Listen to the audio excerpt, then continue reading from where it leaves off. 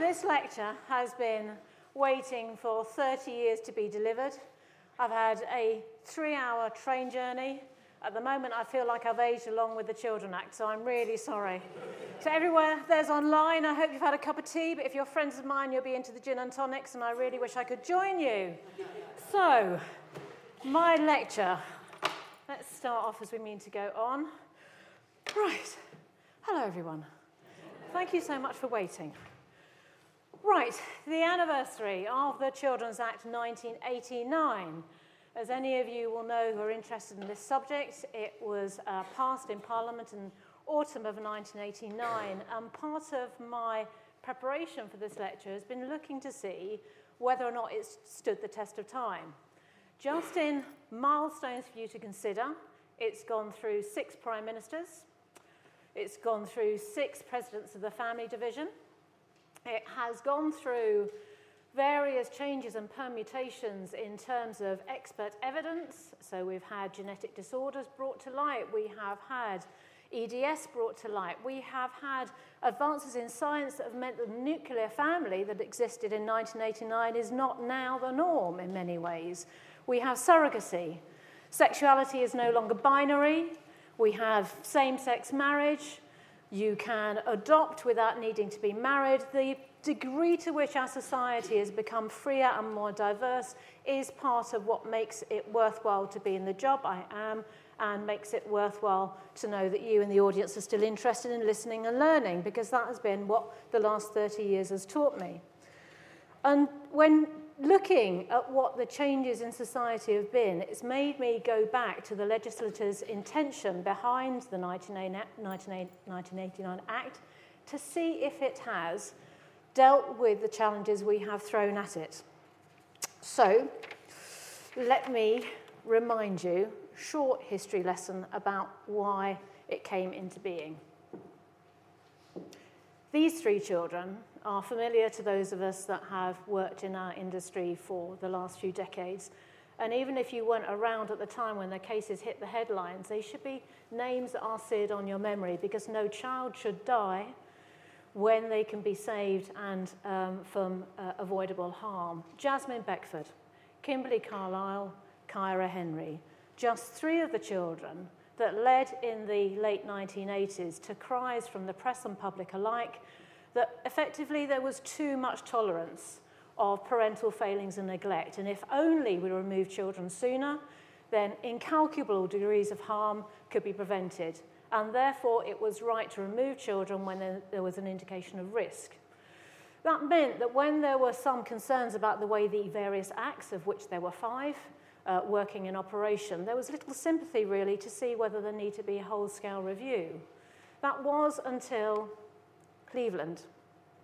Cleveland represented the other side of the coin. Cleveland represented a series of families torn apart by unfounded suspicions that their children had been sexually abused.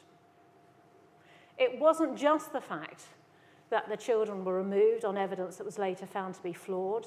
It was that the stain of suspicion that slurried those families through the course of the prolonged investigations damaged them irreparably in ways that we could never properly account for. The only good thing to come out of Cleveland was, 1, a wholesale review of the guidelines that now govern our relationship and interviews with children, but 2, it meant that the desire for reform could no longer simply be left with a number of committed campaigners with proposals allowed to gather dust in the dusty corridors of Whitehall. And so it came into being, the Children Act 1989. Let me remind you what it was attempting to replace. Care proceedings were modelled on criminal proceedings against a juvenile delinquent. That meant when you went to the juvenile court, you would see the local authority represented, you would see the child represented, but the parents weren't. It was assumed the parents would represent the child. Now, even on the faintest understanding about what we do in child protection, you can see how there's an immediate potential conflict of interest. Secondly, local authorities could assume parental rights over children in their so-called voluntary care simply by passing an administrative motion. No court hearing. Can you imagine the degree to which that could lead to abuses and miscarriages of justice? Thirdly, local authorities had no obligation to consult the child or the family about their decision. So having made a decision to take the child into care, that paternalistic state control over the child continued thereafter. So arrangements for contact, where the child should live, what school they should go to, were wholly within the province of the local authority. Why do family members weren't consulted? And that's an important consideration, because when you think a family is failing, how many other family members would step in to try to tide the family over that particular cusp of problem if they'd been consulted, or would come forward knowing that the option was the child would be taken into care? I am old enough to remember what it was like to practice in the days before the Children Act was passed. I remember going to juvenile courts, and what I can tell you, it was a scary prospect to be, because when you were going there for child proceedings, you were trying to fit child protection into a world that was designed for adults and guilt. You place a child in that concept in front of the magistrates, and it took an enormous mind switch for them to swap from a guilt issue to a need and support issue. Not only was that a difficult jump for them to do, but equally the environment in which you were trying to conduct the proceedings left you felt nothing short than intimidated. And if that's how you felt as a lawyer, God knows how the families felt. The chaos surrounding the system was such that I'd often go to a juvenile court in the morning.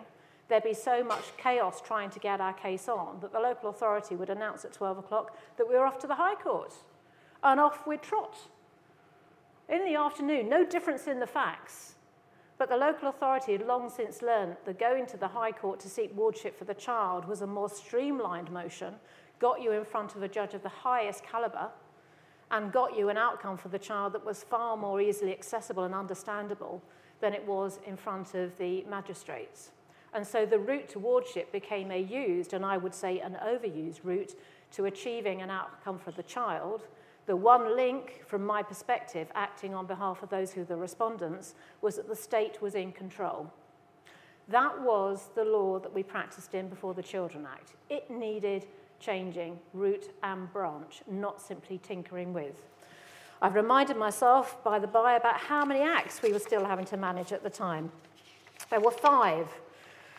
Not one act being responsible for the whole of child protection and child in need and family support system. You had to jump between a 1933 Act for some components, between a 1969 and the other, and so you never quite knew which particular stepping stone you were on and which you might slip off of. One of the purposes of the Children Act was to bring everything to do with a family and a child at the heart of that family into one all-encompassing provision that dealt with a child, and this is significant, not simply as a child who was in need of protection, but a child and a family that might need support in order to enable that family to remain whole. And that's why when you look at the Children Act, you shouldn't simply look at it as part of a child protection framework or as a private law framework. You need to look at all of the components, because it's no accident of design that Section 1 is the welfare of the child, and all of the parts that follow thereafter are designed to seam into a way in which the family can support the child, and if the family needs support, how the state has a duty to do so. It is a craftsmanship of ingenuity and intelligence, but at the heart of it, it was a child-friendly piece of legislature. So what happened afterwards? If that was the ethos, and you've heard I've signed up to it, what happened? After the 1989 Act, local authorities had a duty to promote the upbringing of children in need by the families so far as consistent with their welfare to the child themselves. Now, any of you that have been to the previous lectures will know that I am keen to make plain that a child's place should be with its family unless and until there comes a point by remaining in that family they are exposed to significant harm or the risk of significant harm. And that is a difficult balancing act. But one of the functions of the state is not to intervene in a paternalistic way to provide better care simply financially, because it's easier for them to do so than the family that are struggling. And that is why this is so important, because it obliges the local authority under its various provisions to provide support to those who are in need. Secondly, the principle the best place for the child is in their home, as we've just said, Part 3, Schedule 2, Section 17. It comes with money. There is no point having an act that is simply part of an ethos if there is not funds behind it to make sure that those principles are translated into practice. Thirdly, parents no longer had to give notice before withdrawing their children from voluntary arrangements. So what was happening was that when parents couldn't cope, financially or otherwise, children were placed in care. In theory, for a short time, but that time could extend. A parent would have to give notice about wanting to take their child away from that system. And therein lay a bureaucratic delay. Under the Children Act, no notice was required, and quite rightly so. Because unless the state had actually gone to court in order to get an order that indicated that they were entitled to have and should have for the child's protection, an order through which they shared parental responsibility for the child, then why should they have any right to retain a child under their care when there is a parent ready and willing and wanting to receive that child back? So they were significant reforms, and effectively it started to mean that one had to look at the system of legislature, the system of justice, Article 8 rights and Article 6 rights, which weren't then known in the way we express them now, but basically condensing down to fairness, the right to have a fair trial, the right to live with your family unless that right is displaced by a need for protection. Those are the basic principles, so far as I take them from the Children Act, that mean a lot to me as a child protection barrister. Lastly, local authorities are no longer to assume parental rights over children through administrative resolution. That brings me back, doesn't it, full square with what I've just said, which is children are not there simply to have their rights to be with their family usurped by a group of bureaucrats in an office that think they know better. It needed changing. So, the reforms. Section 1 of the Children Act sets out 3 principles of fundamental importance. The welfare of the child is paramount. Delay is likely to prejudice the welfare of the child, and that's obvious. If you think about how a child's needs change, you as an adult may remain fundamentally the same from one year to the next. If you think about how you were last year, short of bereavement or divorce, but you can't get over everything, then you are probably still the same type of person with the same feelings and thoughts and needs as you are now. For a child, compare a child that's 5 to how they were 6, or even more so, 1 to 2, and you think about what changes they've undergone in that process.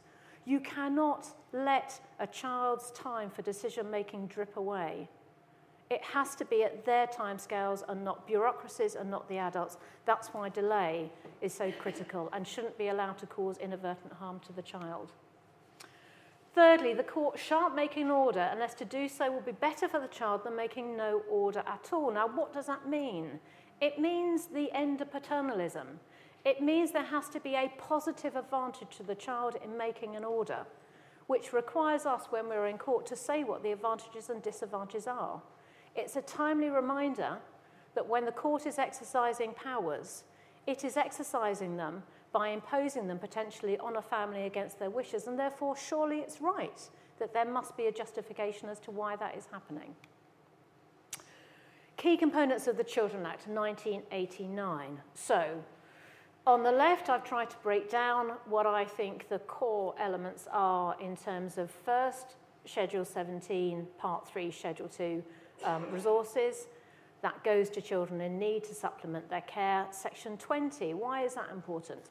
It's important because prior to the Children Act, when parents couldn't cope with a child, whether because of family breakdown or behaviours, or sometimes because they just couldn't afford to keep going, having a child received into care was seen as a stigma. And one of the purposes behind the Children Act was to make sure that that stigma was removed. So when a family was struggling before it got to critical points, then they were able to say to the state, we need help. Help us now to get ourselves together. And the state was under a duty to do so. And that was meant to mean that there was going to be a partnership developing between the state and the family. No longer this oppressive bureaucratic approach to the family on the one side and the multitude of professionals on the other, but a working in partnership whereby the core concept was We respect your right to bring your child up. Your child needs you. And in order to make sure that we demonstrate our commitment to that ethos, we will support you to get over to this hump. But don't think we're giving up on you. It's a key component of partnership, and you shouldn't forget it. The assessment is critical, because I'll come back to that later. If a family is in crisis or there are concerns about them, the assessment can happen when the child is with the family, and it must be done by social workers experienced and qualified and supported enough to do the important work that is required. So all of the parts on the left deal with the period for so long as the child is in the community. What about those on the right? This is when a decision has been made that there needs to be a court determination of the child's welfare needs. So we have EPO, that's an emergency protection order. That can follow after a police protection order, but it's an indication that there's a crisis. Section 31, the threshold criteria. That is the section that I think has demonstrated the skill of the draftsman over the 30 years, because when I am sitting and I'm hearing the evidence and I'm trying to weigh up what decision I'm going to make and why, Section 31, with all of its various components, has shown it's able to adapt to society's changing needs. It is fluid, it is resonant with practicality, it's personal, and it positively directs your attention to what the child's particular circumstances are. It is the threshold that needs to be crossed before the state can legitimately argue that a child should be taken into care, or that it should share parental responsibility, or that it should have supervision over it. Paternalism and social engineering is something we are meant to have left behind. So a number of cases have come before the courts whereby the parent has an intermittent alcoholism or mental health issues. But the question is not whether or not they are intermittent alcoholics or whether they have mental health difficulties, but do those qualities impact significantly on their ability to bring up a child? You can't be perfect parents all the time. And you don't have to be perfect parents all the time. The question is not whether or not you live like Rab Nesbitt with your straw, your string vest and your various cans all over the place. It doesn't really matter what your character is like if you are living in that way as an adult. The question is whether your character as a parent impacts negatively and significantly negatively on a child. And if it doesn't, it's not my right to judge you.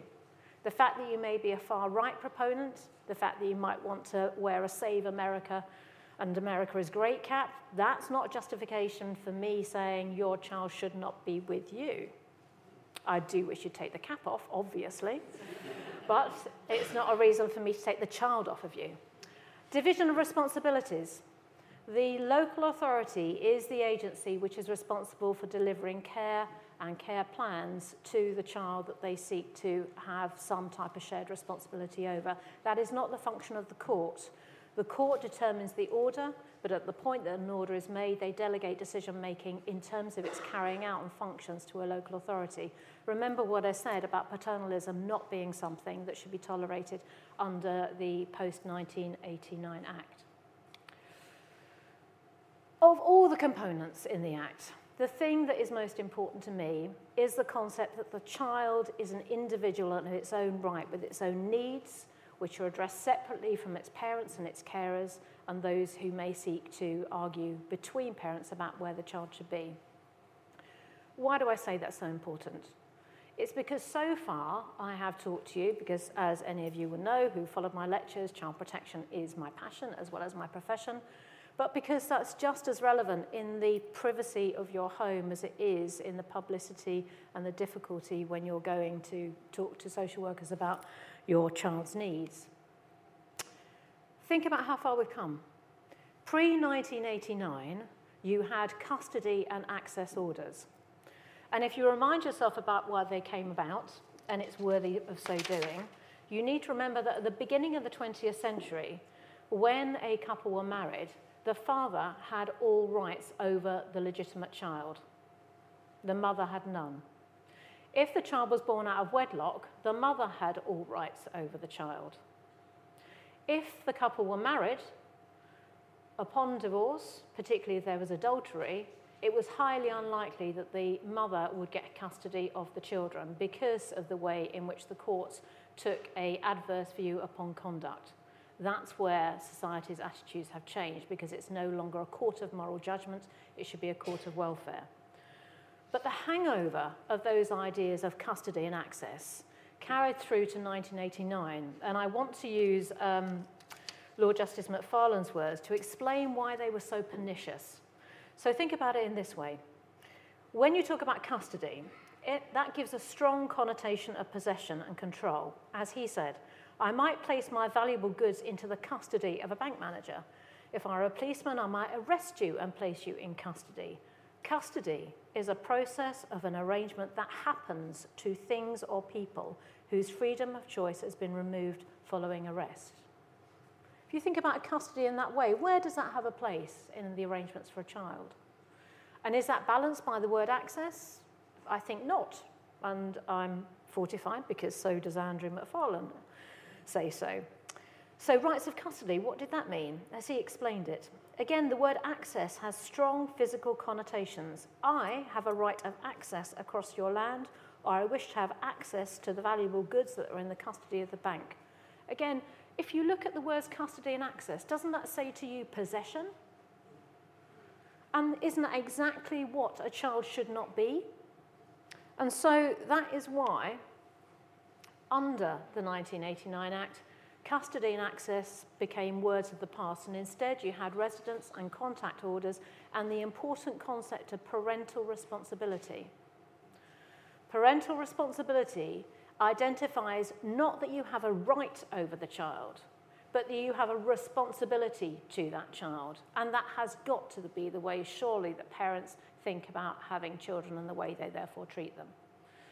Residence and contact was the attempt to try to take away that idea of him and hers, mine and yours.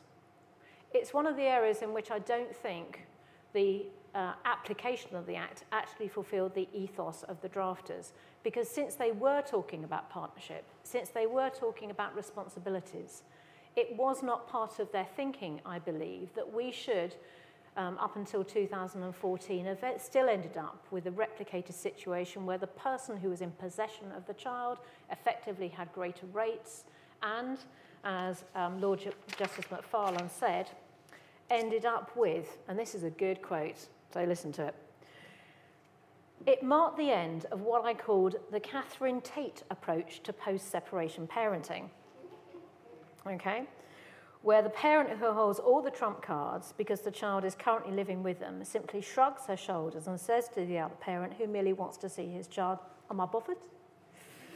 This system, the law, now requires them to be bothered. They have a responsibility to be bothered, and if they persist in abdicating from that responsibility, they can expect all those they encounter in and around the court system to bring them up short. And why was he saying that? The child arrangements order. I've just clicked on. I'll get it back in a moment, but if I do, I'll lose the whole of the presentation, so you need to bear with me. The child arrangements order is effectively a way of describing where the child is. I shall spend time with. It's a way which is meant to describe neutrally the type of periods a child spends with one parent, one carer, and the other. It is going right back to what the original ethos of the Children Act was, and therefore a step in the right direction. There is a fly in the ointment, which I'll come to towards the latter part of the lecture, but bear in mind what the ethos was. So moving on to the next section of the lecture, where has the Act fulfilled its ethos or floundered, bearing the weight of society's change that it has had to equip with? So, evolving concepts. You remember I spoke at the beginning of the lecture about the fact that we no longer think of sexuality as simply binary. Equally, we no longer think in terms of family groupings being a man or a woman, or being limited to simply a nuclear family. And we also conceive of the fact that someone's sexuality and their gender, their concept of their gender and where they should be can also change. And this was a case which I think illustrates the degree to which our court justice system and the Children Act have fused seamlessly in order to try to do the right thing. So Riem was a 2017 case, as you can see here, a transgender woman brought an application for contact with her 5 children after being forced to leave the North Manchester ultra-Orthodox Jewish community, having been shunned as a result of being trans. In the first instance, Mr. Justice Peter Jackson, as he then was, he's now in the Court of Appeal, decided that the community's threat to ostracise the children posed a risk of psychological harm to them, such that it was not right that they should have direct contact with their mother, and therefore her contact with them was restricted to letterbox contact. That was taken to the Court of Appeal. They overturned the decision. And it's what they said and how they applied the child's welfare principle, which I believe truly shows that this Act and this particular application of it has withstood the challenges thrown. What are you meant to do in that situation? The drafters would have had no concept back in 1988 they would be dealing, or the Act would be asked to deal with a transgender religious issue whereby they would need to think about both the acceptability of a man's transition to a woman, what that would mean for the children, and understanding that their father was now there performing to them and relating to them as a woman, that would have religious connotations, and there would be a schism, not just within the family, but in the community in which the family previously existed. These cases require the wisdom of Solomon to try to adjudicate upon, and for anyone who thinks it's easy being a judge, for anyone who thinks it's easy trying to come to a decision which is going to be in the child's best interests, their welfare being their paramount consideration for the rest of their minority, is really existing in some type of parallel universe if they conceive this as being anything other than a heart-rendingly difficult decision to come to and arrive at. But what did they do? They took the approach that the judge hearing the matter must act as a judicially reasonable parent, judging the child's welfare by the standards of reasonable men and women of today in 2017. And it's the way they described our society that I think gives me most hope. They described our society and the reasonable parent as someone receptive to change, broad-minded, tolerant, easygoing, and slow to condemn. If that's a symbol of parenthood, it's one that I think we should all aspire to, and I was heartened to see that that's the terminology that the Court of Appeal has used. What they said was the judge had failed to address head-on the human rights and discrimination issues that arose in the case, as he should have done in asserting even secluded religious communities within society are not above the law of the land. And that's got to be right. If you think about some of the cultural practices that we have had to grapple with over the course of the last 30 years, I've dealt with cases where there has been witchcraft practices imported into the United Kingdom, Undoki, where children have ostensibly been feared to have been possessed by spirits, and the family, elders and community have devised ways in which those spirits could be exorcised. Victoria Climby was one of the victims of such a misguided belief. That's at one end of the spectrum. We don't say in this country, do we, that that's acceptable, even though it's an imported belief from another continent. Equally, physical punishment, excessive physical chastisement. We do not stand back when excessive physical chastisement is used against a child, because in a different country that would be acceptable. So just in the way in this case, the Court of Appeal was saying we do not give in to views which are outside the band of norms which we generally in the United Kingdom accept as appropriate, so we do in other communities too. So I think that was success, and I think it shows the degree to which those who apply the Children Act, and principally Section 1, do so in a far more rounded way and are able to do so than the legislator contemplated, but can do so because of the width of freedom afforded to them under the Children Act. So let's turn on to some other aspects, really, which go to some of the failures in terms of the fact that children do still become abused. There are still family arguments, and I've tried to analyse whether that's a fault of the legislation or whether that's a fault of humankind or whether it's a fault of the system. And I'm going to throw some of them at you to see where we are on them. So, evolving concepts. Do you remember this headline? Model pupils fleeing to be brides of ISIS. 2014 marked the announcement that a caliphate had been established. 2015 started to reveal to the court children who, acting autonomously, wanted to join the fight. equally families who wanted to join and become part of that religious political community. And so a new breed of cases, a new breed of risk of harm started coming through the courts of the United Kingdom. And when one looked to see how that could be managed within the Children Act, it didn't quite fit the need.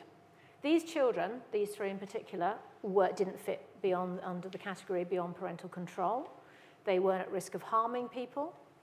They were making a choice which was, in many circumstances, one they had made in total seclusion and secrecy from their parents, knowing their parents would stop them from going if they were aware of it. So where's the harm in the parent then? Where's their culpability for the risk that the child was therefore exposing themselves to by going on a plane and seeking to leave the jurisdiction? Did that fit within what the Children Act really thought of as Section 31 criteria? And the answer was no, which was why we had Mr. Justice Hayden, who looked to see what the armoury of protective measures were that he had to call at his disposal as a High Court judge, some of which had effectively been thought to be consigned to the dusty corridors after the red carpet, having the 1989 Act passed. And, sorry, I would go back, but I can't. And so he contemplated the use of wardship and used it really constructively, wardship being the light touch. Wardship, for any of you that aren't familiar with the concept, is where the child is made a ward of the court. The court acts as a corporate parent, a bureaucratic parent in relation to the child, but they can delegate the care of that child to either a state or a body, but no significant decision can be made for that child without return to the court and the court's approval. So it's that fine balance, isn't it, between the court being there to be the arbiter of need, but not literally taking the child back behind the red corridor and out with the judge in his car back to his judge's lodgings, but organising a way in which that child's safety can be protected in the interim, but always leaving the door open for the parties to come back to court when particular decisions needed to be made. Wardship used to be called the Rolls-Royce jurisdiction for absolutely fundamentally good reasons, because it's such a bespoke system of protection for the child. It was thought to be obsolete in many ways when the Children's Act was passed, but it shows how, when you're a judge dealing with unexpected levels of harm in a way that you'd never contemplated, you have to look beyond simply the legislation that you have to see how you can remedy it. Does that mean, though, that the Children's Act have failed? I think not. Not because the wardship provision was there and had to be used, but often in these cases, once that crisis was passed, the case then passed back into the classic 1989 Children Act jurisdiction.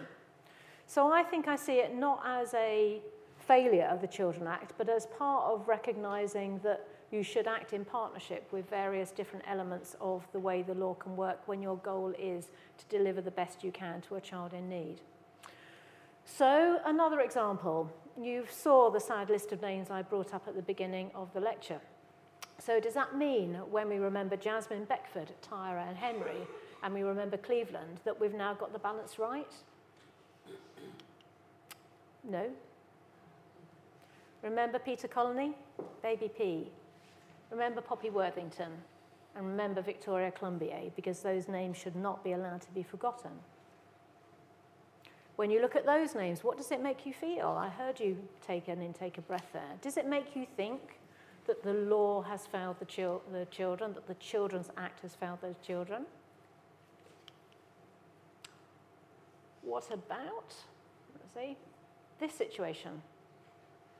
Hertfordshire County Council and AB, 2018. In the lecture notes, I've been very keen to give you up-to-date resources so that this is a lecture which is bang up to date with what's happening. And this is one you need to know. Remember Section 20, that core principle I said, where it should be partnership between the state and the family with no coercion. This is a case in 2018 which rocked our understanding about how Section 20 was being used in practice. There were 2 children involved here. They had been in accommodated care for a significant proportion of their life, and when I tell you how long, this is what you need to know. One child had been in care under Section 20, which is by consent accommodation, for 8 years, the other for 9 years. One child had been accommodated for the entirety of their life. Their mother, when she gave birth, was 14. It was her ostensible consent to their accommodation that had meant that they remained in the care of the state for 8 and 9 years respectively, with the local authority never having brought their cases to court, even after the mother said she wanted them back. How outrageous is that? Mr. Justice Kean went through the decision-making process. The degree to which that local authority had failed those children and the mother is difficult to comprehend if you need to look at any case to understand where the balance of harm lies, to contrast with the situation with Peter Connolly and others. You need to look at this case. The authority's failure to give consideration to GH's mother's age when she gave her consent had had a fundamental impact upon their ability to take it as informed consent. In retaining the child after she'd given notice that she sought an intention to have them back, they had acted unlawfully and retained the child unlawfully in their care. Why did that happen? Let me go back to those two examples. So let's go back, shall we, to Peter Connolly and Victoria Colombier. Was that a failure of the Act? If so, how could it have been? Because the reason those children died was because the local authority hadn't taken protective measures to bring their cases before the court to seek removal of them. In the case we just discovered, and we just talked about, that was a case not before the court when it should have been. What the balance of power establishes under the Children Act and the way we govern ourselves is the distinction between the court's responsibility to adjudicate fairly and properly upon those matters are brought to it for decision making. But it delegates to the local authority and to the state in its bureaucratic functions the ability to protect children and to keep an overseeing eye on what their needs are. And that's got to be a balance that's right to adopt, surely. So if there are failings in those cases, and clearly there are for two different reasons, is that the fault of the legislation? Or is that a result of what is a chronic situation of underfunding, allied with disrespect for the social work profession, allied with a lack of support for it and a lack of managerial support in order to make sure the right decisions are arrived at? Is it fair to blame the social workers for those failures because a social worker is on the hard line of what decisions have to be made? They're criticised if they don't take action and a child is harmed, and they're criticised if they do take action and remove a child without good reason. It's a difficult job being a social worker, and it's certainly not one that I think I'd have the stomach or the heart or the strength to do. Equally, so far as the family is concerned, they're entitled to say, I get it's a difficult job, but you need to do the job to the best of your ability, and I'm not prepared to tolerate a standard that's less than acceptable. And so what does a social worker do in that situation? Because we should have a system not simply of respect for the social worker doing their job, but a system of support that means they get the mentoring and the type of training that entitles them to go in to review the files and to know what the outcome is. When the Children Act was brought into force, there was the most comprehensive, well-resourced and funded system of training for guardian ad litems that I think any of us had ever seen invested in the social welfare state before. We have come this far over 30 years with the money draining the system dry, and it is therefore no surprise to me that we have a service that we pay for which is creaking and breaking its seams, and these, I think, are the consequences of that, as opposed to simply casting a finger of blame at the individual professionals involved. Because it comes down to the constant query, doesn't it? Where's the money? You need money for training so that social workers can make the right decisions. You need the money for community resources so that when there's a need identified, a child can be given the resource that's needed. And then you need the money for the legal aid in order to make sure that when things are going awry, there are legally aided lawyers there qualified and able to assist the family and the child in order to achieve some type of resolution. And the court service needs money in order to make sure that when a case comes before it, there's enough judges to hear it. There is no magic money pot, but if there is no money flowing into the system, mistakes flow out. 2 examples of that, and it's worth, I think, remembering what they are. One from James Mumby, our former president, which encompassed 5 decisions taking us from 2016 to 2018, called Re-X, but it's a case that hit the newspapers, which you might remember, which is when a child who was in critical need of going into a secure unit because she was at risk of suicide but also harming others, there wasn't a unit in the land that could take her. In this particular case, Sir James Mumby was faced with a situation where the advice in relation to this child was, she will kill herself. That was the advice from the unit. The local authority who had assumed care of this child, so this isn't a parental failure, this is a child who the local authority have taken responsibility for, and in exercising that parental responsibility gave the court 3 care plans, all of which involved the child returning to the community. The Guardian opposed it, Mumby was appalled, and it hit the press because he asked the nation publicly, how can this be right? He said so in this way, should it be right that I am left with no opportunity and no option for this child, but the fact that when she is discharged into the community, I cling on to the hope that the police will have the occasion to take her into custody before she's able to cause herself irreparable harm? Is that really the best the care system and the family justice system can offer? Is it a coincidence that after that went to press, a place was found in a secure unit? I think not.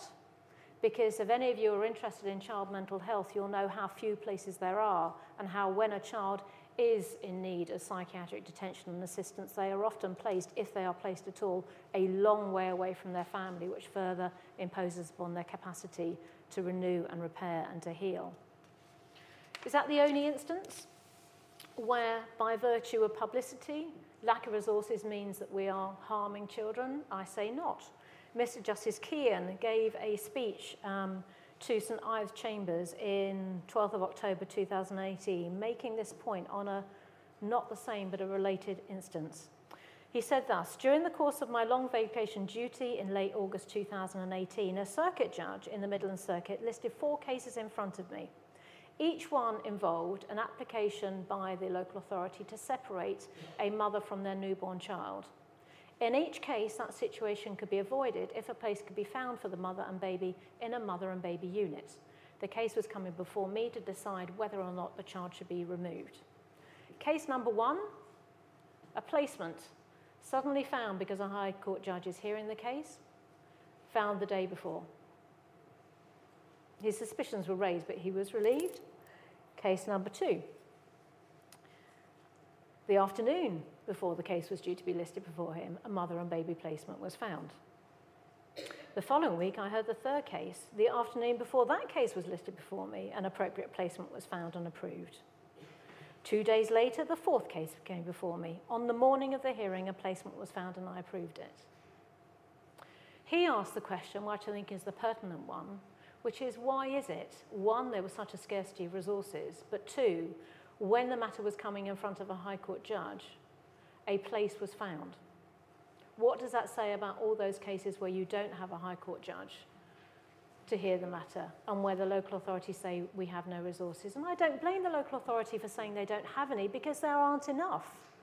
But if the consequence of not enough means that we are separating a mother from a newborn child in a situation where the harm to the child does not require it, then that's where lack of resources really does impact fundamentally on our Article 8 rights to have our families and to have the chance to bring them up. So why is that happening? Undermining the reforms. April to June 2018, the proportion of disposals where neither the applicant nor respondent had legal representation was 38%, an increase of 21% in April to June 13. And the proportion of cases where both parties had legal representation dropped from 16 to 19% in the same period. Now, that's talking about the situation where formerly in private law, parents, carers would have been entitled to legal aid, and had they had legal aid, they could have gone to solicitors and they could have taken advice upon the type of cases they were dealing with.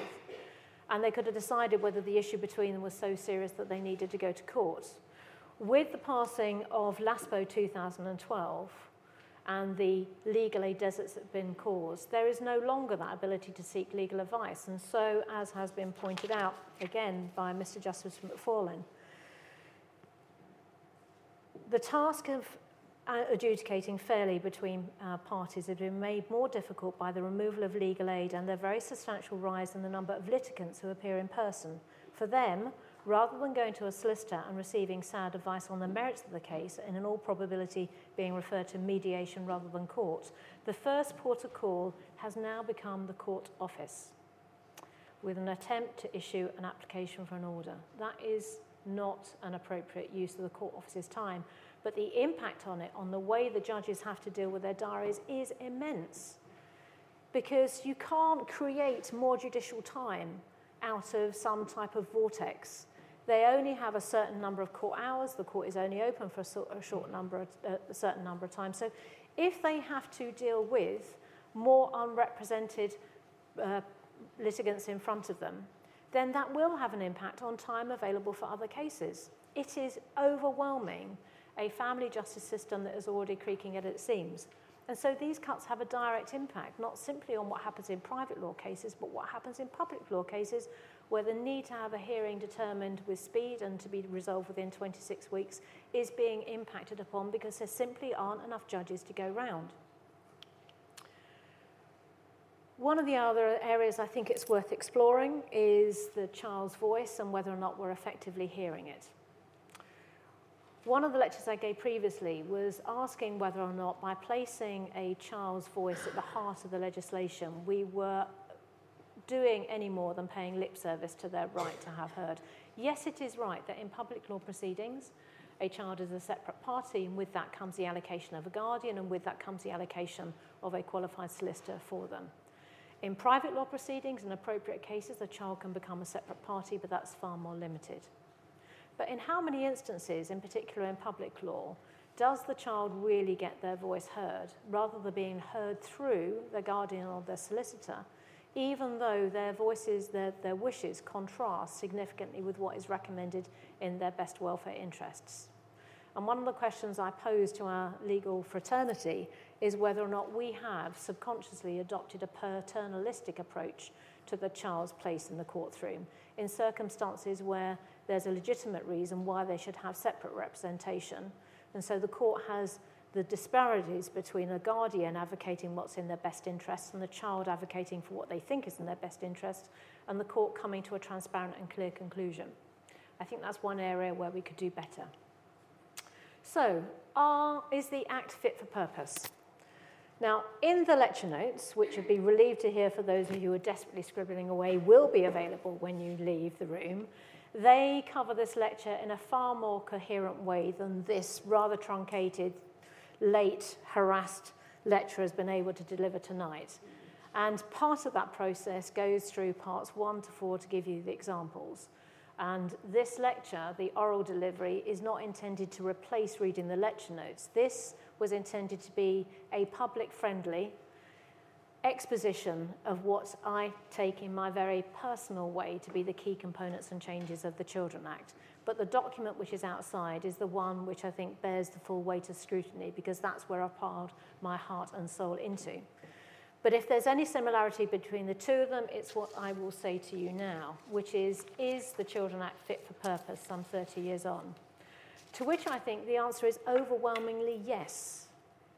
It's fit for purpose because it's been able to use its basic structure under Section 1, Section 31, Section 17 and Schedule 2 in order to understand that we need to embrace a changing concepts of society in order to deliver to the child what that child's welfare needs.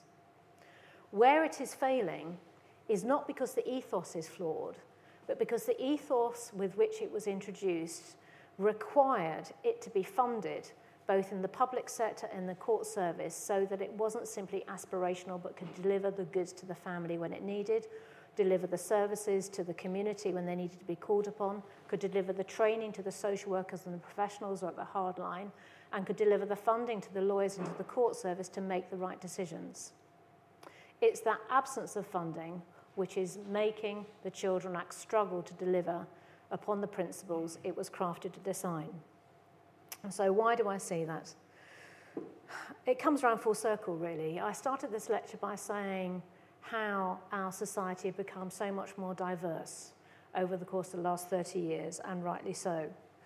If I look to see what I've learned over the last 30 years, I look to see the medical cases I've done. I am in awe about the degree of advancements we've made in genetic science.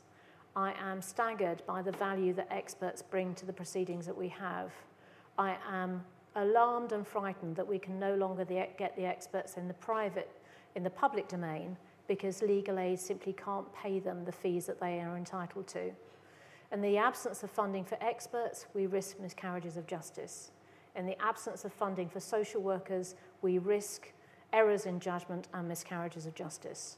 Without adequate funding for mental health services, without adequate funding for families in need, we run the risk of a miscarriage of justice. And fundamentally, without an adequate resource system for the courts who administer justice, the lawyers who devote their time to try to achieve the best outcome for the parties, whoever they are, we risk miscarriages of justice. And quite frankly, the situation cannot continue much longer. So that's my roundup. If there are gaps in the legislation, and there is one I spotted, which is in the lecture handouts, then I think we can forgive the drafters of the Children Act for that omission. I think we should, rather than look to see where the flaws are, look to see where the ethos has gone right and what we need to do 30 years later to make sure that we can bring it to fruition, because we can't afford another 30 years where children and families and the professionals who seek to serve them are left waiting to do the job they can for lack of money. Thank you very much.